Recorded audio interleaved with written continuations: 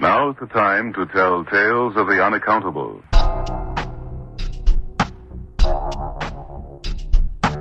So, MB, what do you fear? What do you fear? Consider you find someone mummified. I already like this story. Okay, this is what we're gonna do. We just need you to hunt the giant owl. He just looks too suave to be Dracula. Too suave to be Dracula. Remember, you are bringing her back to life, so there is that. You got that to pony up on. Be afraid. Be marginally afraid. Welcome to Pulp Nightmare. I'm Mike. I am MB. And I am Hero. Documentaries, Hero. Documentary. We all watch them. God damn you. Like we all went for the same joke at the same time, and he was just quicker on the draw. He's always quicker on the draw. It's like fucking Jeopardy. He hit the button first. What is Below the Bible Belt reference? So subscribe to us on iTunes. Oh, yeah. By the way, now I'm just imagining MB as the brain when he was on Jeopardy in that robot body with the tiny head. Just imagining him answering all the questions as, what is Batman? It doesn't even say MB on his name card. It's just the Batman symbol. That's my name. I start to speak. I thought your name was MB. That's my slave name. You're like Prince. You change it to a symbol. I want somebody to change their name to the Batman symbol. MB, do that. Who says I haven't tried to do that already? Hero will pay for it. I want that to be a court case that's broadcast on CNN. Anyway, documentaries. Yeah. I'm just imagining, like, you turn on CNN and all it says is Batman, ? There's an interview with Adam West. They want him to weigh in on it. Well, if the young man wants to change his name to my beloved Sigil, I don't see why. Not. Quite frankly, I think you should leave him alone. He just stands up enraged. He's wearing a suit and tie, but he's still wearing the Batman mask. I imagine they're interviewing him at his door. He's in a robe. Again in the Batman mask. It's quite early, so I think you should get off my property. Patricia, get me my gun. You start Bert. chasing the reporters across his lawn, firing a shotgun. He's intent on murdering them.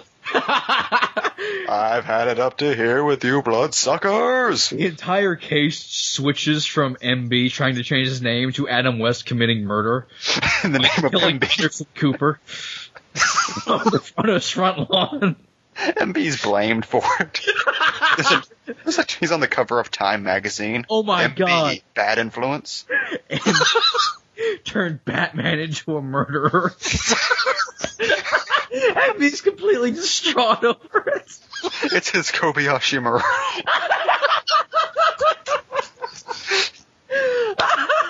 He'll come up to MB's private estate wanting a comment. It's a box. It's like Arseface at the end of Preacher.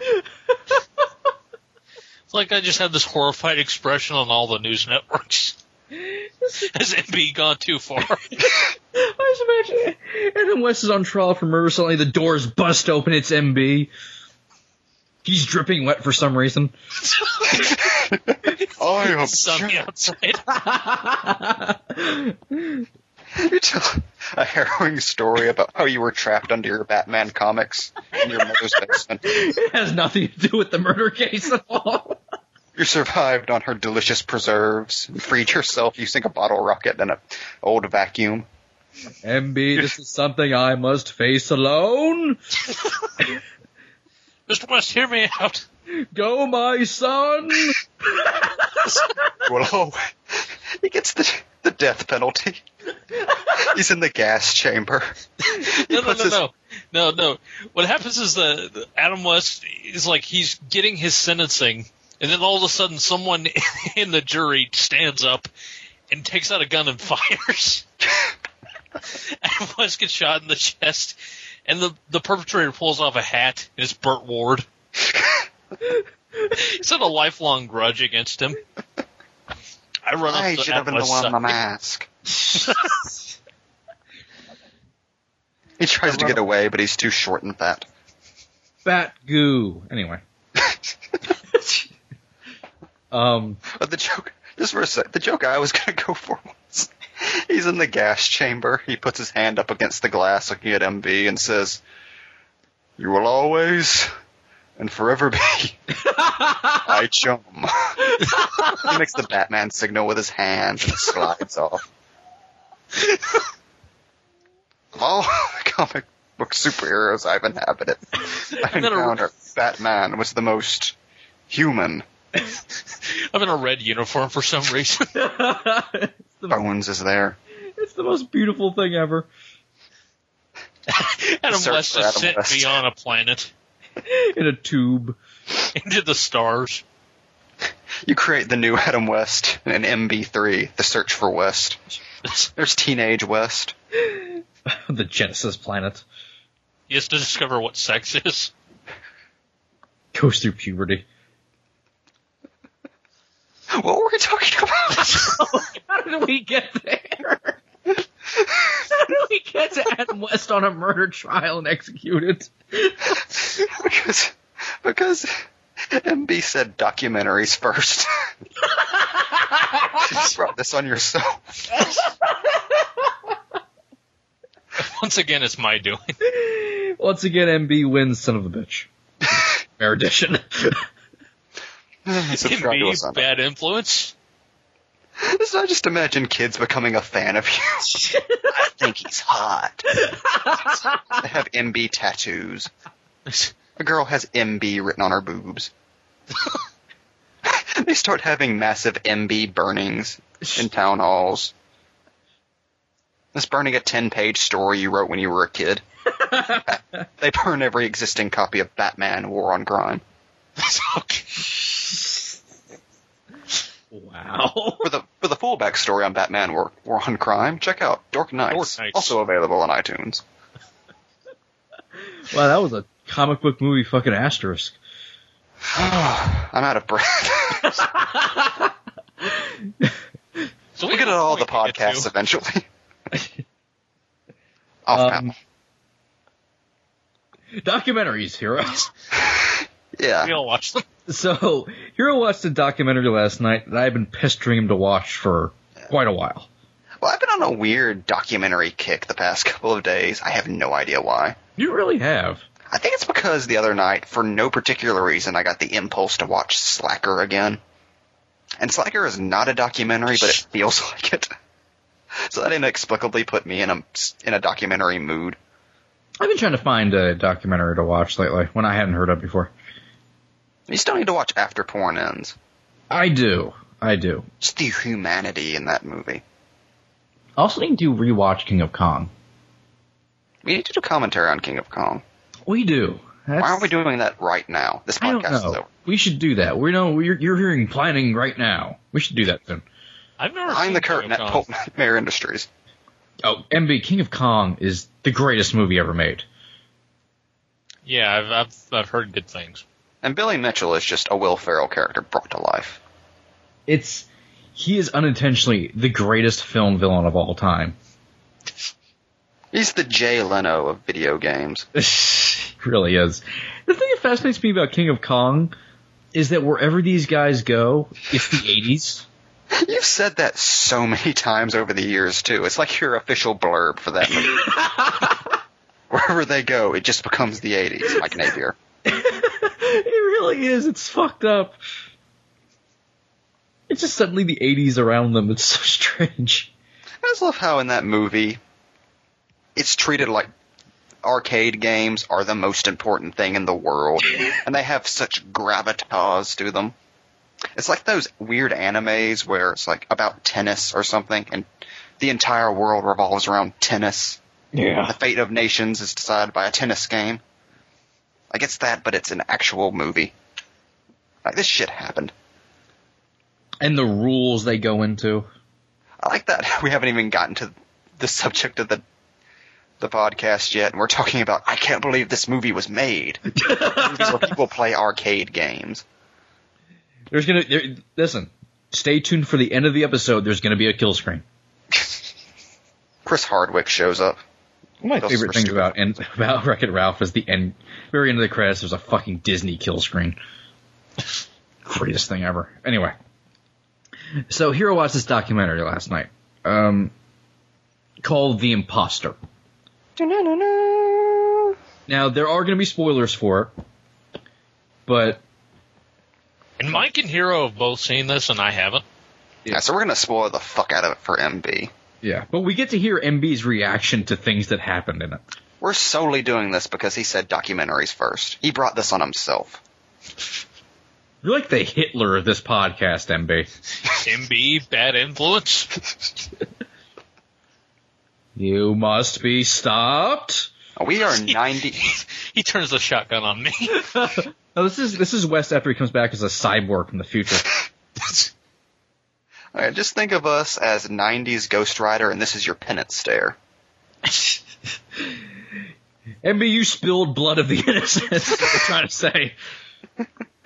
By making that joke before Hero could. Anyway. The Imposter. Yes, 13 minutes into the episode, The Imposter. Hero, do you want to, how would you describe the documentary? Like, on a technical basis or plot-wise? Plot-wise. Okay, it's... I'm looking at the Wikipedia synopsis for this, and I'm still at a loss to describe. Okay, so the first scene is about a disappearance of a 13-year-old boy in a small Texas town. Nicholas Barclay. Nicholas Barclay. Disappeared in 1994 at the age of 13. A lot of people actually are familiar with this case, so, yeah. Yeah, and I believe that would be 2 years later, right? Hold on. 2 or 3 years later. I think it's like 3. Yeah, I think it's 3. Okay, about 5 years later. 10 years later. A decade later. This just happened. It was a couple years later. It was like It happens in the future. I want to say like 96, 97 or something. 97, I think. But, okay, a few years later, in Spain, a 15-year-old boy claiming to be Nicholas Barclay appears. And within a couple of days, Nicholas's sister goes down to Spain. They have a tearful reunion. They bring him back to the United States, and they welcome him into the family with open arms. He goes back to school. Everything seems to be going fine. It's a girlfriend. And he lives with the family for about, he meets a nice girl. He blushes whenever they talk about it. Yeah, he lives with the family for, like a year or so? About a year. Yeah. There's only one problem. There is a wrinkle in this. Nicholas, the man, the boy. There's no way to say it with a straight face. Because MB has no idea what we're talking about. He's about to react to it. No, actually, what's funny is that I think I know where this is going. Nicholas Barclay is, in fact, a 23-year-old French con man by the name of Frederick Bourdin. Okay, I stand corrected. That was not where I saw it going. So I just want to say a dark-skinned Frenchman. A dark-skinned French 23 going on 24-year-old Frenchman. With 5 o'clock shadow. With a black 5 o'clock shadow and dark black hair and brown eyes. By the way, Nicholas Barclay is impersonating a 15-year-old Texas boy with blonde hair and blue eyes. And as white can be. And has tattoos that Bourdin does not have. The only visual similarity between the two people is that they both have a slight gap in their teeth. Exactly. Like, I'm actually going to show you a photo of this guy. Show you a photo of the two together. Can you find a picture of that of when he was impersonating? Because he dyed his hair. Well, spoilers. Oh, sorry. All right, I'm going to show you first a photo of Nicholas Barclay, one of his last known photos. I think we haven't gotten to the meat of the documentary yet. Wait, this isn't the meat? No, this is essentially the log line for the documentary. This is the trailer. Yeah. All right, you see that? Yeah. Oddly enough, he looks a little bit kind of like our friend Ed. Oh, Jesus. Are you saying Ed is in fact Nicholas Barclay? No, kind of like our friend Ed, but also kind of like another friend of ours that we used to have named Nick. I was about to say that, Nick. Nick does look like a 10-year-old boy, so it makes sense. It's like Ed and Nick if they had a love child. Jesus. Which is entirely possible. Yeah. All right, that's Nicholas Barclay. The whitest kid we know. This is Friedrich Bourdin. Oh, dear God. What was the picture? Was it him in his disguise or just a normal picture? Just him in his interview. And for comparison... Go ahead. This dude looks like current-day Jean-Claude Van Damme. And for comparison, here's the two of them together.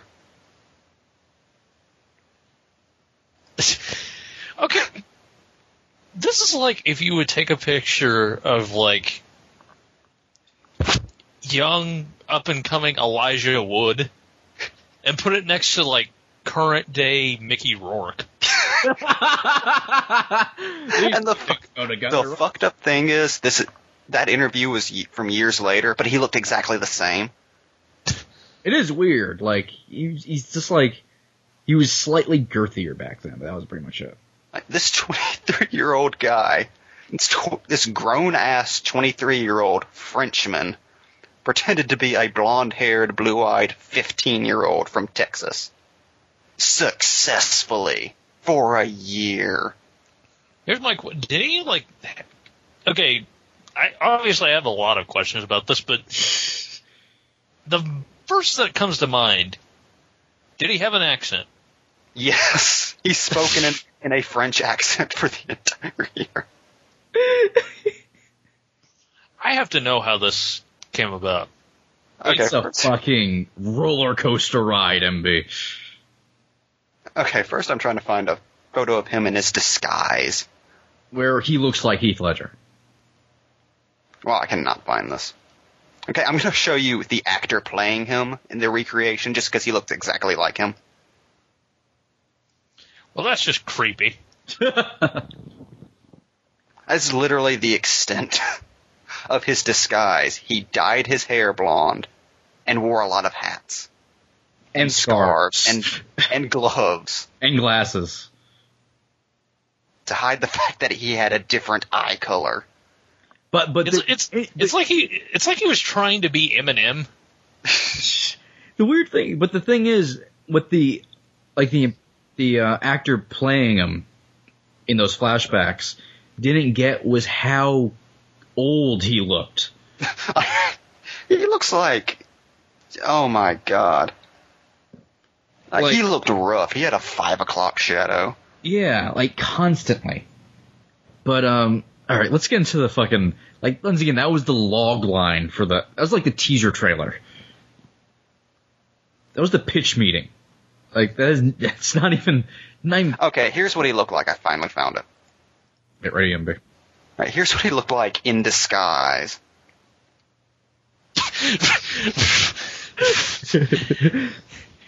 As a 15-year-old boy. Tell me he's on, in that picture, tell me he's on, like, an MTV hip-hop reality show. He did a lot of interviews. With his French accent. That's this amazing. was a big story. He even has, like, you can see, like, the tiny bit of a mustache. He had a constant 5 o'clock shadow. a black 5 o'clock shadow. Okay, so we have to backtrack for a little. Go into the backstory of Frederick Bourdin. Not a lot is known about his early life. Just he drifted around France and Spain, impersonating people. Especially children. There's a scene in this movie where they list his aliases, and it's like listing the Joker's aliases. One of them was Jack White. He was wanted by Interpol. For impersonating dead children throughout his entire life. By the way, his picture on Wikipedia is pretty goddamn amazing. By the way, also, the press has nicknamed him, let's not forget, the Chameleon. Like he's a fucking Spider-Man villain. So essentially, he is a supervillain. Yeah. Like, there's no getting around that. Pretty much that's... He's like a real-life supervillain. I was texting Mike my live reactions to the movie as I was watching it. Just because I couldn't believe anything I was seeing. Oh, before we get really into the documentary, this is what I've always been... Here, have you ever read his Wikipedia page? No. See some of his current exploits? All right, this is... Because I read it right after I watched the movie. Well, maybe we should save this for afterwards. Okay, but this is the only part I'm going to read, because this fascinates me. In June 2005, Bourdin passed himself off as Francisco Hernandez Fernandez, a 15-year-old Spanish orphan. So this man has a superhuman ability to have people believe that he's a small boy, despite looking like he's in his late 50s. All right, let's get into the documentary here. All right, so he bummed his way around France and Spain for years pretending to be small children. Until one day he just gets on a payphone and doing an adult's voice says, "Well, my wife and I found this 15-year-old boy. Can you please come pick him up? I think he's hurt."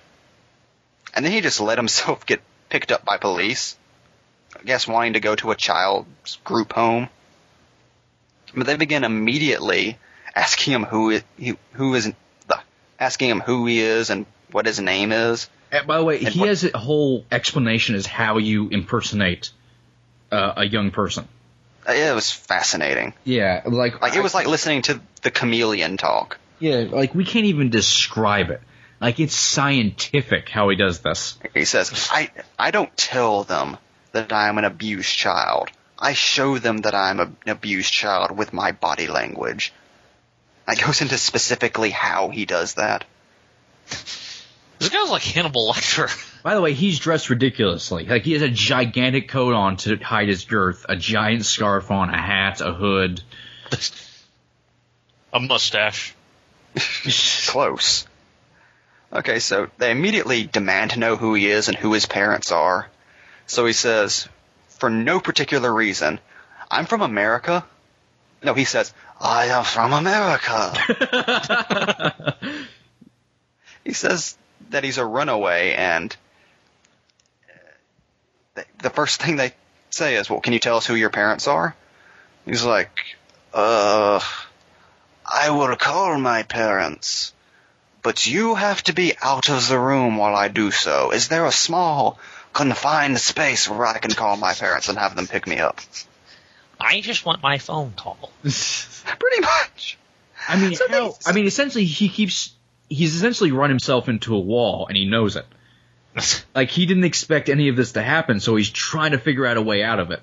And he keeps getting himself in too deep. Like, it's fascinating, actually, because he has no plan. No, he has no... Like, I'll call my parents. Just leave me alone in a room with a telephone. So they do that for some reason.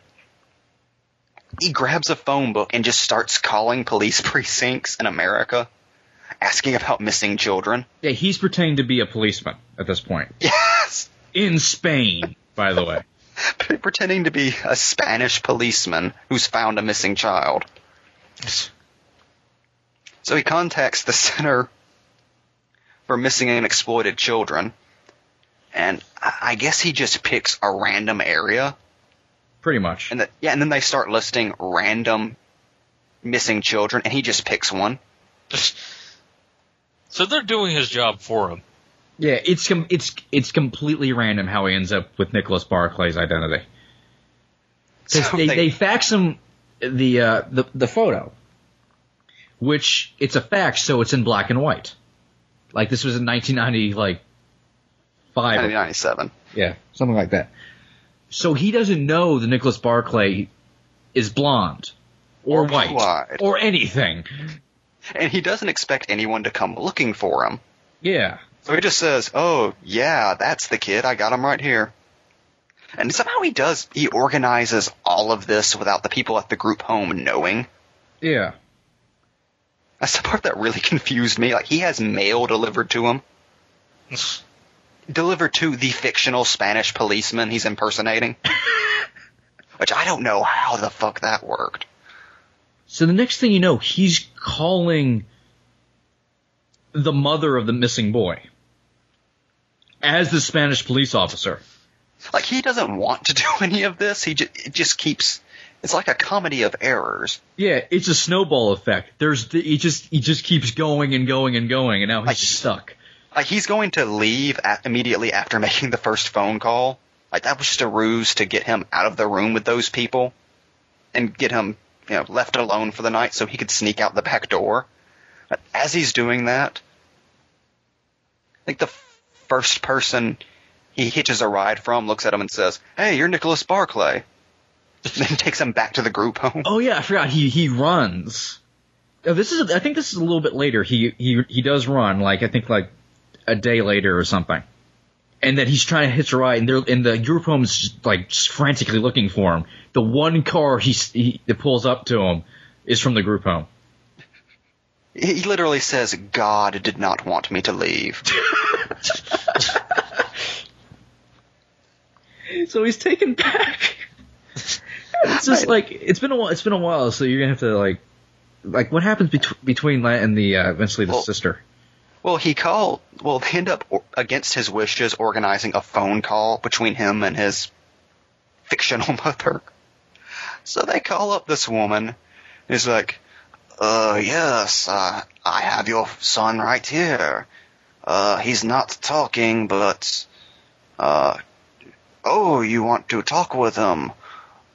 Okay." So he just holds the phone away from himself. And just kind of whispers, like, and hello says, or something. "I love you, Mom." And the lady just starts bawling, like, "That's my son. I'd recognize that voice anyway."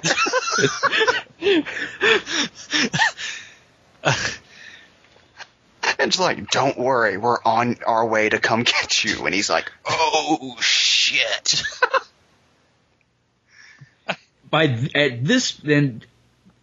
After this is when he gets the package. Yeah, he has a package delivered to his fictional Spanish policeman identity in the group home. Did you get a call about a package? He picks it up, and it's a full-color photo of Nicholas. And his exact quote is, "Fuck. Fuck, fuck, fuck, fuck, fuck, fuck, fuck, fuck, fuck. Okay, I look wait. nothing like this child." Wait, okay. Where did this package come from? He From had the it Center mailed, for Missing and Exploiting Children. He had it mailed from there. Under the guise, I cannot repeat this enough, under the guise of a Spanish police officer. And nobody in the group home knew he was doing this. So he burns the photo, literally just pulls out a lighter and burns the photo and throws it down the toilet. I would become this child. And the sister is literally going to be there in like 2 days.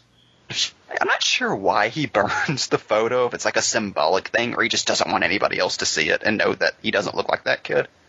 Because apparently nobody at that home had seen a full-color photo of this kid, so they still bought his story. Yeah. While he's there, he gets hair dye smuggled in and dyes his hair blonde. Didn't he use peroxide, or did he actually use hair dye? I can't remember which. But I thought the interesting thing was there was some chick in the group home who did like her own tattoos. yeah, because Nicholas Barclay, despite being 13, was also Texan, so he had tattoos already. So he just had them recreate that kid's tattoos on him in 48 hours. Yeah, so they look like they just happened. Like they were red and they were very shabbily done because they were in a group home, a child's group home in Spain. A 13-year-old hastily in a back room. By the way, his hair is also kind of long and curly. His hair doesn't even look blonde, it just looks white. Yeah, like it's a terrible dye job. Like he clearly still has dark roots. And he has the black 5 o'clock shadow that will not go away. And dark olive skin. Okay, so they bring his sister, who's, married and like middle-aged at this point. They reunite him with his sister at the airport. And she just... No, not at the airport, at the group home. Yeah, but... that's right, there's a whole thing. I remember she was like outside of his window looking up like he wouldn't come out of his room for a while. Because he was just staring at her. Like, how the fuck am I going to pull this off? And at this point, I send Mike a text that says, how the fuck is he going to pull this off? Like, I was stopping the movie, like, giving it commercial breaks and doing my own Talking Dead discussion. Because I'm that fucking riveted at this point. And this is like, what, still like the first half hour of the documentary? This is all set up. It is. Oh, God. So they meet. He's down. He comes down. She takes one look at him and just embraces him. Nicholas, you were worried I wouldn't recognize you. That's her exact quote.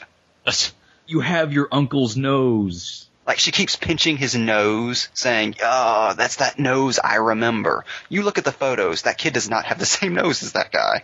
The only thing is the gap in the teeth. That's all he had to work with. And then she starts showing him photos and, like, asking if he remembers people. And this will come back into play later, whenever he doesn't remember, she tells them who that person is. And the group home still doesn't buy his story at this point, so they set out this fucking Jedi test. Like they're picking the next Buddha or something. Yeah, and they set out, like, the family photos she brought. I think set out one that they just fabricated and had them pick which ones were of family members, and he gets it wrong. No, he guesses correctly on all but one. Still, he gets it wrong. Yeah, he still gets it wrong because he got the other ones right, they let it go. Yeah, but still, like, that's Uncle Steve. Yeah, I remember him. Like, how do you just point to a stranger and say, that's my family member, and they just let it go? By the way, so far, the only explanation of where he's been has been he's been abused. Yeah, he's not talking. Abused. He has not explained yet. Because he doesn't really talk very much because of his deep French accent. Alright, so she decides she's going to take him back to America. They get on a plane and go home. The entire time. Like, they stop at a motel. Oh, yeah. And he thinks about running again. He thinks about running, but he decides not to. And at this point, he's literally sleeping in the bed next to her. Yeah, they're sharing a bed. And he leaves thinking about running, but he decides not to because he's always wanted a family. And he thinks he can actually blend in with this family and they'll give him the love he always wanted. At this point, he thinks this may actually work. Because at this point, they go into what he claims is his backstory. And he was born to a French mother from an Algerian father, and his grandfather wanted him aborted as soon as he found out the father was Algerian. So he was born in the wrong identity. Again, this is what he claims. Nobody actually knows. He's like the Riddler. Yeah. He's the Joker. He remembers it a different way every time. Like, there's only one photo of him as a baby that may or may not be him. This may have been the Red Hood at one time. Okay. By the way, when him arriving at the airport with his family, there's homemade video footage of it. Yeah, there's a lot of actual footage in this movie that's incredibly unsettling. Yeah, because his sister walks in first, and then like half a minute later, he walks up very, very slowly. Because at this point, he's still thinking, the second they all see me, the jig's up. I was able to fool this one lady because she was desperate, and we're in Spain, and she was jet-lagged. But as soon as my fake mother sees me... And he's still dressed like this, by the way. He's still wearing a hood, coat. sunglasses, giant Doctor Who scarf, and white gloves. So he looks like the final days of Michael Jackson. If Michael Jackson was in Antarctica.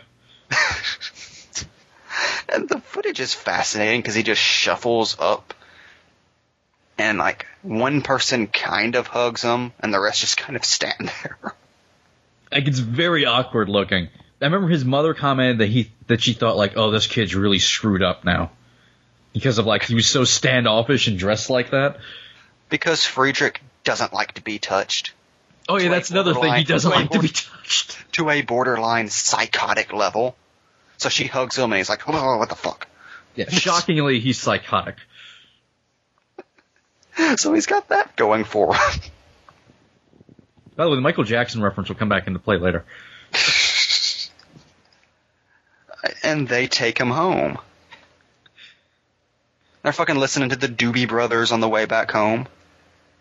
And they drive him out to their incredibly shitty Texas town. And I can only say that because it's just like the kind of town I grew up in. Yeah, he mentions waking up the next day. Yeah, the next day he wakes up and he's horrified that he's in Texas. He thought he was going to America, so there was going to be big cities and all this. He looks out, and they have a view of their yard, and it's just like desert. There's like a wheel from a bike on like a fence. There's just nothing. There's a car on cinder blocks. It's the most stereotypically redneck town you have ever seen. It's like it was built just for this. So he's horrified. Yeah. Oh, by the way, what have I done? We should talk about the actual family here for a second. We won't get into it too heavily right now, but I just want to mention the actual shots of them being interviewed. Particularly the sister's husband, who is wearing a cross, and behind him on the wall in the distance... 3 crosses. Of course there are. I think there's a cross behind the sister, too, and the mother, and they're all in the same house, so there's just a cross on every wall. The sister's also wearing probably the biggest cross, too. I mean, it's Texas, so... And they are the most rednecky family you could possibly imagine. Well, the mother is the most stereotypical redneck-looking mother in the world. She looks like her other kid is Honey Boo Boo. Yeah. And the sister looks like she was probably hot at one point, but... That went away. That's about it. Well, the sister is very likable at this point. Yeah, the sister's still likable. The sister's never really that unlikable. She seems like the decent person of the family, because they go into Nicholas's home life, and you can kind of... let's save that for later. Because there's some stuff. He was very much a redneck latchkey kid. Yeah. And he had tattoos at 13. Yeah, and he would, run away constantly. Because that's how he was... Well, they go into, at the beginning, how he disappeared, which is they just told him to walk home when he was at somebody else's house. Yeah, they wouldn't go get him. And this is when I think his drug-addled addict brother was living at the house. And this is in 1994. Yeah. So, he was walking on a 1994 road. In the middle of nowhere. In Texas. In, Deliverance, Texas, too. I think it was night as well, dark out. So you can kind of put together what happened to this kid. Or could you? Right, but we're getting ahead of ourselves. Yeah. Now. Back to the Frenchman. At first, this Frenchman is horrified that he's in Texas. The family accepts him. Like, they take him around town. Like, he starts hanging out with the neighborhood kids. He gets a little girlfriend he's sweet on. He goes. Keep in mind, this is a 23-year-old man flirting with a 15-year-old girl. Yeah, and going to high school in America. Yeah, there's an amazing sequence in the reenactment of him getting on the bus as Queen Bitch plays and checking out all the hot girls. Where he's still dressed like that, by the way. It's his American dream moment. Like, he has arrived. He's going to go to American school. He even says, I could not believe that me, a 23-year-old Frenchman, a 23-year-old homeless Frenchman, was now going to a Texas high school as a 15-year-old blonde American boy. Okay, and at this point, he's gone into his backstory a little bit. He claims that he was kidnapped in Texas. Oh, wait, no, hold on. There's a bit more of that, because there's an FBI agent. Oh, yes, there's an FBI agent who's very suspicious. And she's been, ever since she heard of this, back when he was still in Spain, she told the family that he needs to be interviewed right away. Like, he should be brought to me and interviewed right away. She's the Agent Coulson of this whole affair. But interesting enough, the family never, she really is, the family never contacts her or brings him in. So she kind of has to strong arm herself to get him interviewed. And that's when she sits down and has the talk with him to ask what happened. And this is the story he comes up with. He tells her completely off the top of his head.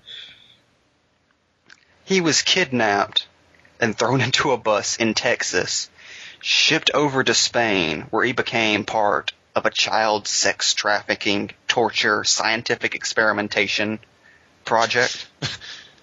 By various military groups from all over the world. Yeah, he was like saying like the government was in on this. There were rogue military splinter cells that condoned it. There were generals that molested him. Like he did the plot of Taken. They made him speak in a different accent to change. Yeah, they beat him whenever he spoke English, and that's why he speaks perfect French and has an accent. Because they beat the Texas accent out of him. They put a chemical into his eyes to change his eye color. He was remade as a Frenchman. The deep fucked upness of the story he comes up with. The fact that it comes out of his mind so easily is weird. And it's so horrifying that it completely convinces the FBI agent because she doesn't believe that somebody could make it up. Yeah, it's just so detailed and like when they interview her, she is still stunned by it. Like, yeah, why? I never in my wildest dreams would have thought that somebody could imagine something like that. Unless they were very sick, I think is what she actually says. It's like they're saying they've stuck needles into his eyes, and he was essentially in Weapon X. Pretty much. Until he was able to escape one night, and it does sound like he's essentially an aspiring comic book writer. Because this sounds like a backstory for something that is completely fictitious. His alleged escape is literally he got out of his cell one day and ran down a hallway and busted through the doors and ran out into a storm. He discovered he had razor-sharp claws. Like, it plays out exactly like Wolverine escaping from Weapon X. It does. I had that mental image the entire time. I'm also thinking this is like Supreme Power. So he keeps out the part where he was gifted with superpowers. Which, oddly enough, the FBI agent would have believed. Well, he is a chameleon. He has the powers of persuasion. He has the belt. He's like, at this point, he's more like Black Cat to me, where it's like he has probability manipulation. He's Domino. Right, I'm going to get into later the only two explanations for how this all happened, and both are equally disturbing. Yeah. But save that for the end. Yeah, we still got a while. We're only halfway through. This is still the first 10 minutes. This is the trailer. But, so she believes this story because it's so outlandish. And at this point, he feels like this is it. He's completely scot-free at this point. He's fooled the FBI. He's a wanted Interpol fugitive who has been face-to-face with an FBI agent and fooled her. By the way, the awesome thing is, in the documentary, we still don't know his name or anything. He's only alluded to his backstory. We still don't know his name. We still don't know he's wanted by Interpol. None of this. That doesn't come until later. Yeah. After he's won, then it's just smooth sailing for him. He integrates with the family. They bond. It becomes one of those Lifetime movies. Until a new news agency. No, it's like Inside Edition. Yeah, it was Inside. I was going to say hard copy, but it's Inside Edition. Heard about this kid and wants to do a story about him, but because this was all over the news. Yeah. By the way, he had the FBI searching for these people who abducted him. Yeah, for this entire time they were for a going year. For a year, the FBI thought that there was a rogue military splinter cell in Spain that was experimenting and abusing American children. Because he was saying there were other kids there that they had to go rescue. This evil could not continue. He was a crusader. It's like he sets himself up for failure, and then he gets off scot-free. But it's genius because he tells the biggest lie he can imagine. And that's what gets him through. Exactly, because it's so big, it has explanations to why he's different. And it has repercussions, which most lies are designed to not have. He puts things into play. And the fact that it involves the government makes it seem like it will be impossible to uncover. He might accidentally uncover some stuff. He'll do good. Exactly. It's possible he'll end up being Batman. You don't know. So, which becomes interesting soon. The Inside Edition hires this southern.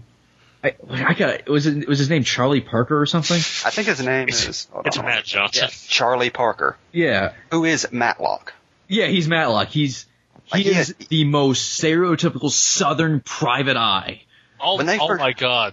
It's Cowboy Bob's brother. I thought the same. I thought of Cowboy Bob too. Listen to Blow the Bob, but only on iTunes. But when they first showed him in the interview, I thought that was part of the recreation because he was so over the top. He has red suspenders. He's sweating in every scene. It's amazing. It's powerful hot in that car. And is he driving around like a Lincoln? He is. It's amazing. I want a movie about this guy. I know. The only smart guy in this thing. So he finds Nicholas, and Inside Edition comes to the house to interview him, and Charlie Parker is there. And he's in another room watching playback of the interview. It's amazing how this goes down. This is incredible. And by the way, in the documentary, they have the Inside Edition actual interview. They cut back and forth between that and the recreation. It's fascinating. To see this clearly 24-year-old or something French guy with 5 o'clock shadow pretend to be a 15-year-old. And just talking about... I think he's watching in the other room on closed-circuit TV. Yeah. And directly beside the TV is a photograph of Nicholas. The real Nicholas. And he's looking at Friedrich, looking at Nicholas, looking at Friedrich, looking at Nicholas. The fucking theme from The Usual Suspects starts playing, and he puts two and two together. He's like, how the fuck are these people the same? And then he goes into... I'm just imagining that scene in Skyfall where Bond and Q are suddenly realizing what's happening. It's that kind of moment. And he wants... And what was his explanation for the ear thing? Because he says he heard that's how Scotland Yard caught somebody. Yeah, I think so. But it was an American crime, so I don't know where he got Scotland Yard from. Yeah, I think, who was it? I think he said Son of Sam. I don't think it was that. It was somebody big, though, but I don't remember what. Because the ears don't change. Everybody has a very specific ear, so he wanted a picture of their ears. And I remember him specifically saying, I took it into Adobe Photoshop. I took it home to the Adobe Photoshop. Tell me this just wasn't the same. And it's a dramatic reveal when they show both ears and they're different. Yeah, and it's like, as if this was a DNA test, too. Like, that's how big this was. To be fair, those ears are as different as two ears could possibly be. Oh, yeah, they're completely... It was like everything... Most of his features are as different as they could possibly be. So at this point, he's like, completely different. And he calls the FBI.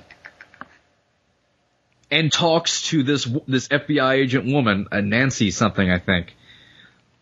Nancy Fisher. Nancy Fisher. And tells her this. And she's like, oh my god. Like, the ear thing completely convinces her. Like, that's the part that completely, like, puts it over the top. I'm really not surprised, given...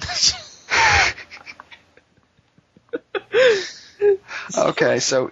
I'm looking at the pictures of them side by side. Did anyone think about the jawline? Did anybody think of anything in this situation? Such incompetence. But, okay, so she brings him in for a second interview. Like, I remember he had to get on a plane and, like, I think go out to D.C. Yeah, they're going to D.C., but it was for something else, if I remember correctly, wasn't it? Or no, they were getting out to D.C. on a lie or something. They wanted to hear his story again. Yeah. Like, there was some other reason they were having to come out to D.C., so it was him and the sister again. Yeah, and they had his sister, I think, was still at home. Because they organized it so that his sister didn't have to travel with him because they felt that he might be a danger. And they have him speak to a psychologist who says, okay, this kid's story is bullshit. Yeah, in many ways. Like, he can't just develop an accent like that. And like, that goes scientific. Like, it's impossible for a child raised in an English-speaking home to later develop an accent. And the fucked up thing is, still you're looking at, like, do they really need all this when he's 24 and French with dark skin and clearly dyed hair that he has to continuously dye blonde? And I'm talking, like, he looks like fucking James Marsters as Spike. That's how fucking white this hair is. Okay, so the psychiatrist tells Agent Fisher that this is absolute bullshit. So Agent Fisher calls the sister. And says, this person is an imposter. Name drop. It's entirely possible that she says that and then they do the dun dun dun. And the sister is horrified, like, oh my god, what are we gonna do? What are we gonna do? Like, she takes very little convincing, it seems. And the FBI is flying back. And says, do not show up at the airport. He will not step foot in your home again. We'll find some way around this. So she escorts him back to the airport. And his sister is waiting for him. And she's smiling and waving to both of them, and she gives him a big hug. And she talks to... Like, yeah, she talks to Agent Fisher like they never had that conversation. And they cut back to the interview with her, and she says, well, I have no memory of her ever telling me that. I don't know what she's talking about. This is when stuff gets really weird. Just in case it wasn't weird enough already, by the way. Yeah. Now I'm just going to go directly scene by scene how the movie does it, because this is an amazing series of events. Yeah, I mean, some of the stories, and by the way, the family is full of this, like, I don't remember this happening like that, and full of stuff. They are tearfully adamant about certain things. It gets really interesting. But, we did skip over one thing because it's very important. He tells this earlier in the movie that he only very briefly met Nicholas's brother. Yes, who just looks at him and eyes him and says, good luck, and walks away. So he knows that it's very heavily implied. They just have this tense standoff. And then we should say, I think at this point when he gets found out, the brother dies from an overdose, right? Yes, I think a few months afterwards. Yeah, so the brother's now dead. All right, now we get back to she pretend like the conversation never happened, et cetera, et cetera. And takes Agent Frederick Fisher. home. And Agent Fisher says, at this point, I stopped seeing them as a grieving family and started to see them as a family with something to hide. At this point, I'm like, oh, shit. Yeah, and Shit just Parker, got real. And Parker, it feels the same way, too. He's still investigating. Still sweating. Like, he goes fucking gumshoe on this. It's amazing. Yeah. He starts looking at microfiche. There's literally a scene of him looking at microfiche. Swear to God. He's looking at police records where... I'm still picturing Cowboy Bob. All I was missing was the cowboy hat. He looks like Cowboy Bob in my head, too, which is weird. They're looking up police records about Nicholas Barclay. And he interviews, like, childhood friends, and they said, like, that kid had a very unhappy childhood. He wasn't really wanted in the family. And whenever his drug addict brother came in, things became very hostile. And he starts looking at microfiche of old police records, and they say, well, they tried to get the kid arrested for assault for trying to break into his own house. At one point, they kicked the 13-year-old out. Yeah. And he tried to get back in, and they tried to have him arrested for assault. There's also the interesting thing about the brothers said after Nicholas disappeared that Nicholas tried to break into his house. I don't know if it was after the disappearance. It was after the disappearance.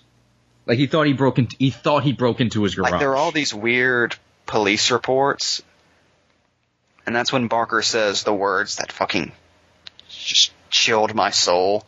Like, these are the things you do whenever you're trying to cover up a murder. Oh. And that's whenever I text Mike, what the fuck? That was about my reaction. It's not quite going where you're thinking. Like, this thing's all over the place. I'm not sure even I know where it's going. Like, I'm just going to say now, there's no definitive answers here. Do not expect any. It's like Twin Peaks. There are only more mysteries. So now they're essentially trying to get him, like, they're trying to get him at this point. And at this point, Friedrich is concerned because Friedrich has figured out his child. Friedrich now thinks, holy shit, the family killed this kid. Because then it goes back, and suddenly all these little things they mentioned earlier in the movie make sense. Like, he goes back to his sister, like, every time I said I didn't recognize somebody in the photo, she said, no, that's your Uncle Frank.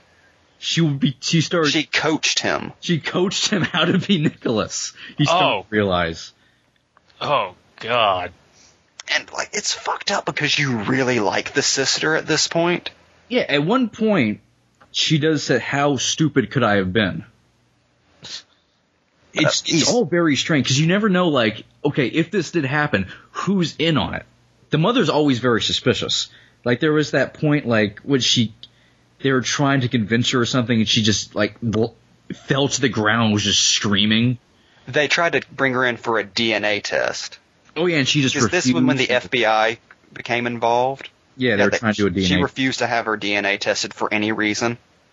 And again, at this point, Friedrich's like, what the fuck have I gotten into? By the way, she denies ever having, like, thrown a tantrum or anything and ran out of the room. He also claims later that the mother just flat out told him that she killed him. Yeah, he does claim that later. But we should say everything Frederick says, it may be a lie. Yeah. That's what's so fascinating. But at this part of the movie, you're briefly on his side. Yeah. Because you think he's going to fucking find out that it's a murder and he's going to blow this thing wide open and end up being the hero. He's going to be Batman. Because it's that kind of movie at this point. And, like, an investigation starts, and eventually... They do get his DNA. Yeah, they get his DNA. And they even... From a glass or something, right? I think so. And Parker has a face-to-face meeting with Friedrich in a diner. It's like something out of a movie. Oh, yeah, and this is the awesome part of the fucking documentary. They're editing these two things together. It's at the same time. Yeah, they've got his DNA, and they're running a background check on him through Interpol. Yeah, so they're waiting for this fax with his identity to come through. As Parker and Frederick are in the diner, and Frederick flat out admits who he is. Like, because the game is up at this yeah, point. Parker just calls him on it. Like, everyone knows you're not him. Like, they have, like, the most movie exchange, where he's like, hello, Nicholas. And he just pulls off his hood and is like, we both know that my name is not Nicholas Barclay. And, by the way, at this point, Charlie Parker thinks that he's a spy. Oh, yeah, he also thinks he's a spy. So at this entire time, he's operating on... Because... That he's saving America somehow. Because this entire time he's operating under the impression that he's a foreign spy and he's going to blow up a nuclear reactor at any point, and that's why he's so adamant to solve this. He does flat out say nuclear reactor at some point, if I think I remember correctly. And the fucked up thing is you can't fault him, because why else would somebody do this? It is so strange that there's no other explanation, is that he's a spy about to destroy America. Or he's from space or something. Like, there's something else going on here. There has to be, like... He's the piano man from that story years ago. He's Randall Flagg. He's from K-Pax. Okay. Go on. So they have this incredibly tense conversation where they're eating hotcakes. Bruce Willis is there. He's making a very convenient explanation for why they shouldn't think about time travel. It's that kind of scene. It really is. And Friedrich just starts telling him, you know, of course, that I am wanted by Interpol. And Parker's like, holy shit, he is a spy. Meanwhile, in the FBI, they're getting the facts with his picture. And his real name. Friedrich Bourdin. And they see his photo, and it's him. And he has this Interpol record a fucking mile long. And he has like 100 fucking aliases. And he's been doing this apparently his entire life. So it is at this point that they have a warrant to come in and arrest him. And they come in and arrest him, and they show his perp walk, and again, he's clearly a grown man. The outfit finally matches, because he's doing a perp walk. And he gives a double thumbs up to the screen with a big smile on his face. And suddenly all the sympathy you had for him disappears. I am big movie star now. Because he's loving every minute of it. It's at this point you start to realize, okay, he's actually insane. And nobody in this movie is good. There's not a single... The only person who's remotely smart is Charlie Parker. P.I. He's the only one who looked at him with this. Like, he's the only smart one in the entire fucking situation. Even the FBI agent's dumb. By the way, just because I'm going through the credits, I'd like to point out that the mother's name is Beverly Dollarhide. Just gonna leave that there. Do you see? Okay, so they take Bourdin in, and the first thing he says is, I'm not the real killer. Don't you know these people fucking murdered that kid? That's when he claims that the mother made a confession to him, which she, of course, denies. And fucking Parker thinks the exact same thing, so he's all for it. And they take the mother in for a lie detector test, and she gets it right the first 3 times. But it's Agent Fisher doing it, and she has a score to settle. So she keeps giving her the lie detector test until she fails. And the 4th time she fails completely. I think they literally say the machine almost exploded. Well, of course, because and Fisher's saying it so dramatically, but it's like when you're watching, it's like you made her do it 4 times. It doesn't matter. And her explanation is, well, I lied about stealing that one time, so you know that's why I failed at that time. Yeah. Like, the mother is the worst liar you've ever seen. Yeah, it's like no one's gonna believe the lie detector test because of the way it was done, but just her reaction. Like, lie detector tests in general are bullshit. Yeah, well, they're admissible in court, so. I mean, they're easy to pass if you're guilty and easy to fail if you're innocent. Yeah. But it's also not like she's an expert who can fake a lie detector test. But the way she tries to explain why she failed immediately makes you look guilty again. I mean, and again, they cut to the sister who you've liked the entire time up until this point, who's like, he's just lying. And it should be interesting to note that the sister's husband never really has a lot to say, but never really seems to give a shit about anything. No. Including any memories of Nicholas at all. I think it's entirely possible that he's the one who actually killed him. Like, they talk about the brother. Like, that's the big linchpin for the whole murder investigation, is that he made Bourdin very early on, but had no desire to tell anybody. Yeah. And I think they confirmed this later with other people, that he immediately figured him out. Yeah, I don't really remember. I remember the lie detector thing, and then they were discussing his brother a lot. I don't remember if they ever confirmed whether or not he made him, but it is at least heavily implied that the brother knew. And Bourdin did pretty much figure that the brother knew the entire time. And that was the first thing that weirded him out, was the fact that the brother knows. Why isn't he saying anything? Well, I think they get a quote from him where he literally said, "Well, that's not my brother, but let them believe," or something to that effect. Yeah, I think I remember that. So that's extremely suspicious. This is fascinating. It's a fucking roller coaster. Okay, so at this point, by the way, Charlie Parker thinks he knows where the kid is buried. Yeah. Yeah, I'm not sure what the logic of this was. He just sees a house by where he was allegedly abducted, and asks if he can dig up this guy's backyard. No, it was the house they were living at the time when he disappeared. No, he just goes over to that guy's house with a fucking shovel. And they both start digging up a spot under a tree in the backyard, which he's just assuming is where it was. They don't find anything, of course. By the way, the yard's not that big. They could just dig up the whole thing. I mean...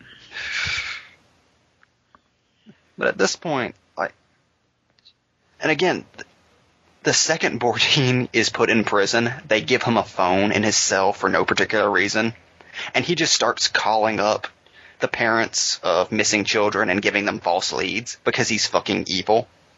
And pretending to be other missing children from prison. Like, in the first 48 hours he's locked up. Like, that's his first instinct. This guy is the Joker. He's just insane. Like, he has a very specific kind of psychosis. And there's footage of him doing a Michael Jackson moonwalk in prison. No, okay, this is the last time you really see him in the documentary. We're going to skip ahead a bit just for this part. Where he's in prison, like it's this kind of like handheld footage of him in prison, like security footage almost, of him in like this prison, it looks like a gymnasium or something. Like, I'm not really sure. It's like this big room. And I think, what song was playing? I don't remember. It might have been Bad. I don't remember. And he's just doing a Michael Jackson impersonation. Like, he's just moonwalking and grabbing his crotch and just dancing like Michael Jackson to a Michael Jackson song. Throughout the movie, he keeps wearing increasingly evil hats. He does. Like, by the time you get... Like, there's photos of him wearing these weird, like, drifter hats. Right? He looks like the bad guy in a Western. And by the time he's interviewed on Inside Edition, he's just wearing a pimp hat. Yeah. Because he's the fucking Riddler. But the Michael Jackson thing, I'm obsessed with. It was just so weird. It was just like, he just is the Joker. Like, he's just in there dancing to a Michael Jackson song in prison like nothing's happening. Here, did you notice this? This is a part I found interesting. The sister's talking about him and refers to him by his first name, Frederick. Like, but like they really know each other. Like she knows him as Frederick. Yeah, that was weird, wasn't it? It's like, yeah. Frederick just tells all these lies. It's just so. Why would you call him Frederick? Why are you on a first name basis with him? That's odd. It kind of brings credence to the theory that they were coaching him. Almost. Because that's like I said, there are only two possible explanations. One, like, that child was murdered, and then, out of the blue, a stranger calls them up claiming to be him. And just, as their cover story, they just adopt him. And they figure they can't deny it, or else it's suspicious. Because that's one thing she says, well, if we killed our brother, why would we concoct all of this? Well, it kind of sounds like they just did what they had to do. Especially with the very weird behavior when the sister first arrives. So there's that. Or everybody is just a retarded, incompetent moron. From the South. Which from the bottom up, including the FBI. Yeah. I think honestly, it's a little bit of both. To be fair, it's like, that's very possible, though. Yeah, that's the thing. Both, every explanation is possible the way it's presented. Like, you're given all the information, and every single way is entirely possible. It's like, it's possible the kid wasn't even murdered. It's like, they're all just completely retarded. You can tell that kid wasn't loved in that family, though. No, I mean, something definitely happened. Yeah, I'm leaning towards murder, but at the same time, it's like... And, of course, a lot of stuff Fisher says, like Hero said, had a kind of a vendetta at some point. So it's hard to take her opinion too seriously. Parker, on the other hand. Charlie Parker, P.I. Well, it seems like the FBI agent is just a caricature within herself. A bit, yeah. You kind of start to wonder how the hell she got her job. Or how she kept it. Like, did she get fired afterwards? Please tell me she did. She's still in the FBI. Well, no, she was, it said former FBI, like, till 2007, I think. Yeah. She retired gracefully. But, like, you just... Like I told Mike at the end, I don't know what to think. And you don't know. Like... And you don't even think about the murder thing until it's brought up.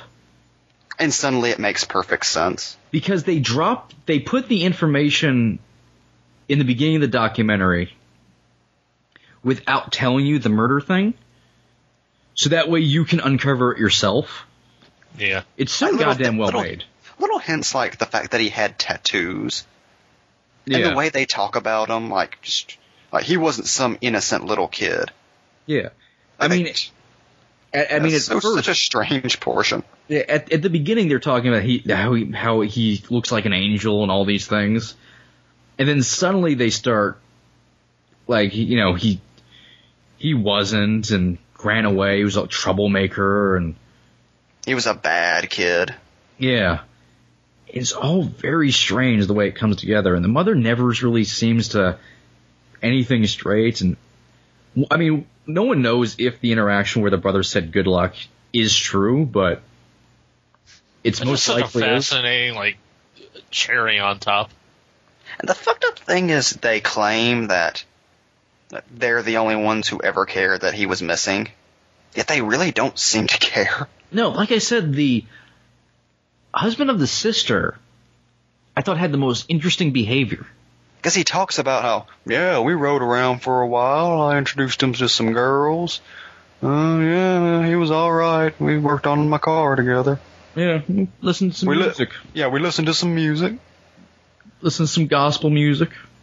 Went to church. It's the most nonchalant reaction ever. Yeah, like he doesn't Nobody acts like they were... Like they took in a 23-year-old Spanish Frenchman as their son. Like, even when they're... Like, how...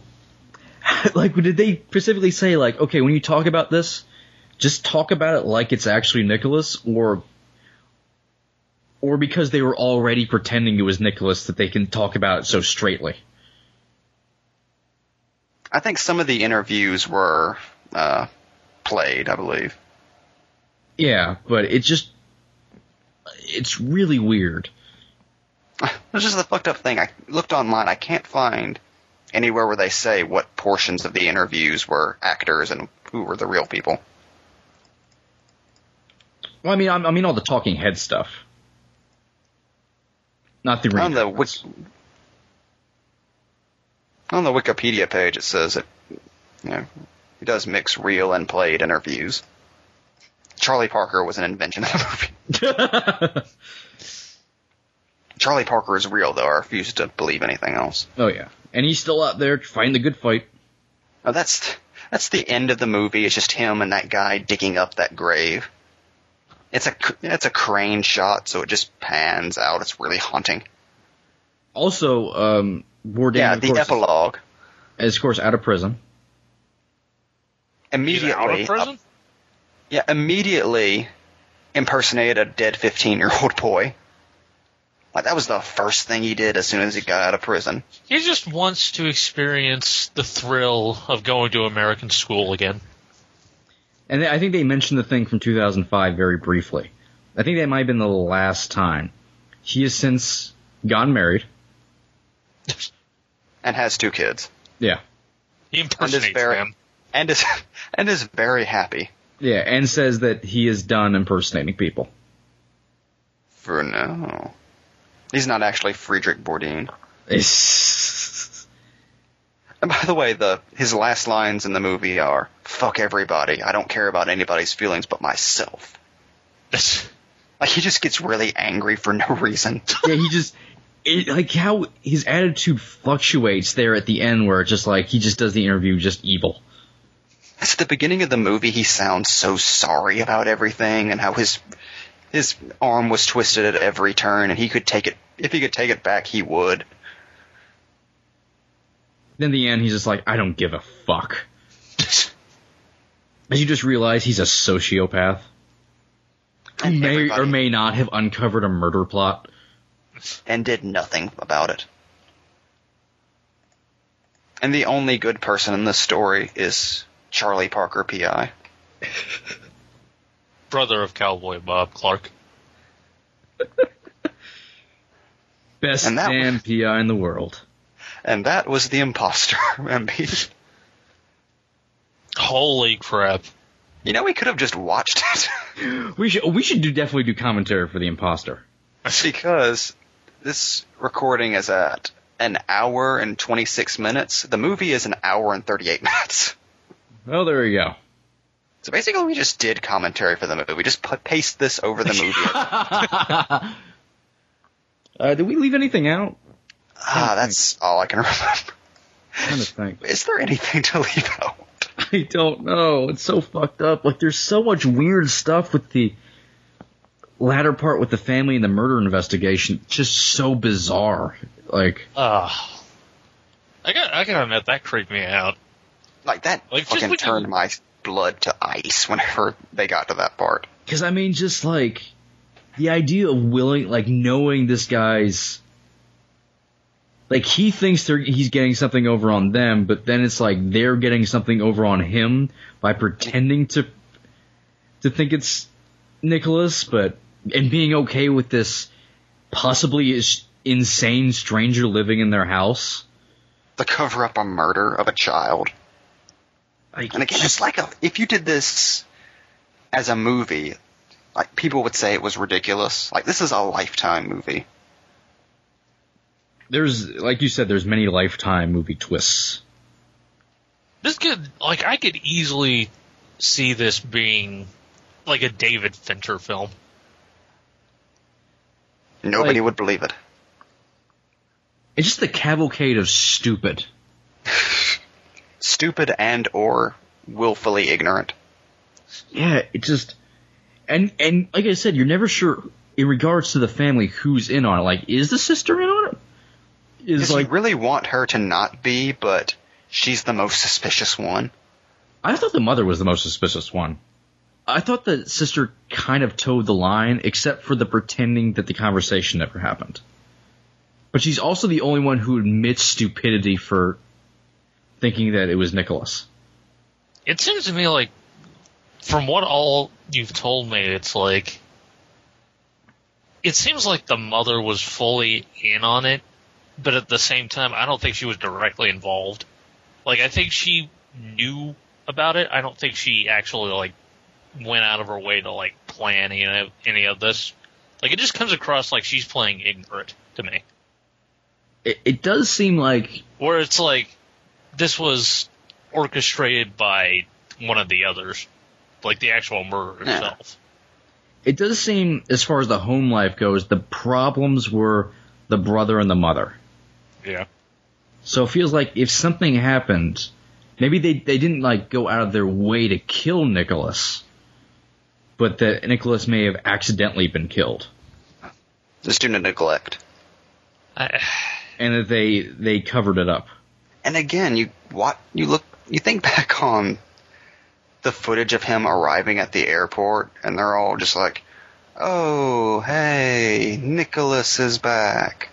Where you been, Nicholas? Hug." Yeah, that definitely puts it all in perspective. Like, just the fact that they were all standing around. I'm gonna have to watch it again. I gotta admit, even knowing what happens, I want to watch it really bad. It's an amazingly well-made documentary. Like, you forget that you're watching a documentary and just think you're watching a movie halfway through. Probably the best documentary I've ever watched. Like, as far as just craftsmanship goes.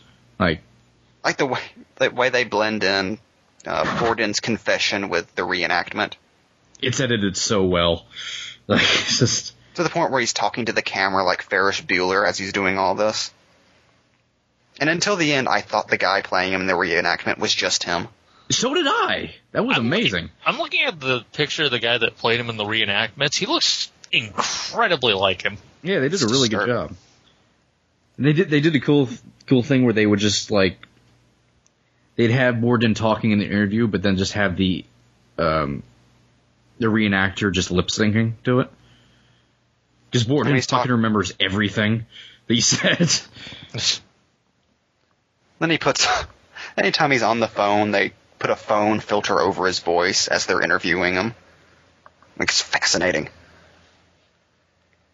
And you hear the Spanish 911 call with him pretending to be an American tourist or something. And, like, asking, like, so how long till the police are here? Like 10 minutes. Okay. Just so he knows how much time he has to prepare. And he's, like, looking at his watch the entire time. He's laying down in a phone booth. In the rain. In Spain. There's a point in the movie where they literally rewind the movie so you can watch a certain part again, knowing what you now know. I know, it's so fascinating. I don't even know where to start. I know, it's just like... And like I said, there's no, like... It can go either way. And what's funny is that this is like... This is two documentaries in a weird way. It is. It is. It's like, it would be one thing for it to just be about the whole, impersonating a 15-year-old kid. Like, that's one part. But it's like, you almost set that up for a part two when you mention, oh, and by the way, the family could be a bunch of murderers. Like, it becomes one of those weird horror movies. And it's like... It kind of does play out like a horror movie. Like, are they stupid, or are they suspicious, or are they only suspicious because they're stupid?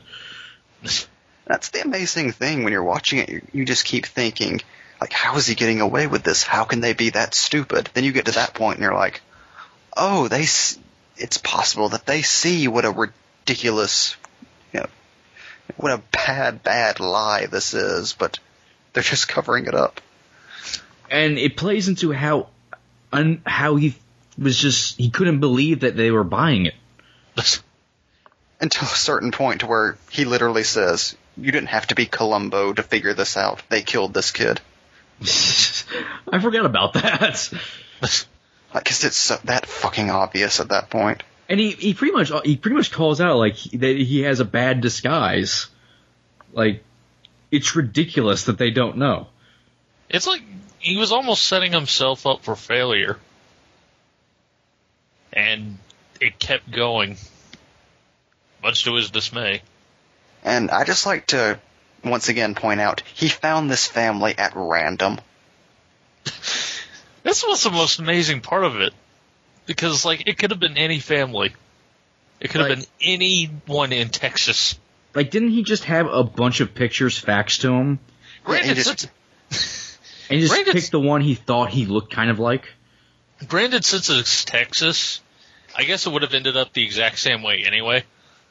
I mean, it's like if fucking the Joker's car broke down, and then the family from the Texas Chainsaw Massacre came to fix it.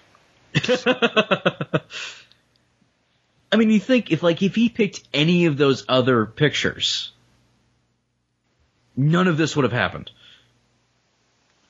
Like, they would have found him out, like, immediately. But he found the one family with something to hide. Or just that fucking dumb. Both of them are equally possible. It's so weird. I'm so glad we got to talk about the imposter. I couldn't sleep that night. I know. My God. We've broken MB with our possibilities. MB cannot, like, form a thought right now about this. I mean, first we broke MB with that scenario of forcing Adam West to kill. Then we fucking laid this on him. All because he said documentaries before I did. And MB, fuck you. We only care about ourselves. We don't care about anybody's feelings. That's right, MB. I'm not actually Mike Napier. I've never been Hero. We are both actually Frederick Bourdin. And we're Okay, gentlemen, let's face it. You both know that I'm not MB. We're all just aspects of Friedrich Bourdin. And we're biding our time with this podcast until Matt Johnson finds us out. We're like Brainiac splitting into three.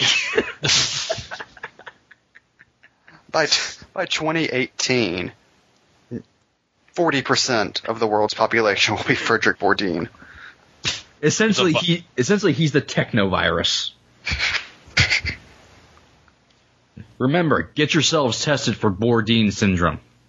Side effects include a dark brown 5 o'clock shadow, brown eyes, and a large gap in your teeth. It's too late. And the compulsion to impersonate 15-year-olds. And dance to Michael Jackson music. Keep watching the skies. Keep watching the skies. Oh. So, that's been this episode of Pulp Nightmare. I've been Frederick Bourdin. I have been Frederick Bourdin. And I have been Frederick Bourdin. Have pleasant nightmares. Listen next week to another tale of the strange and terrifying.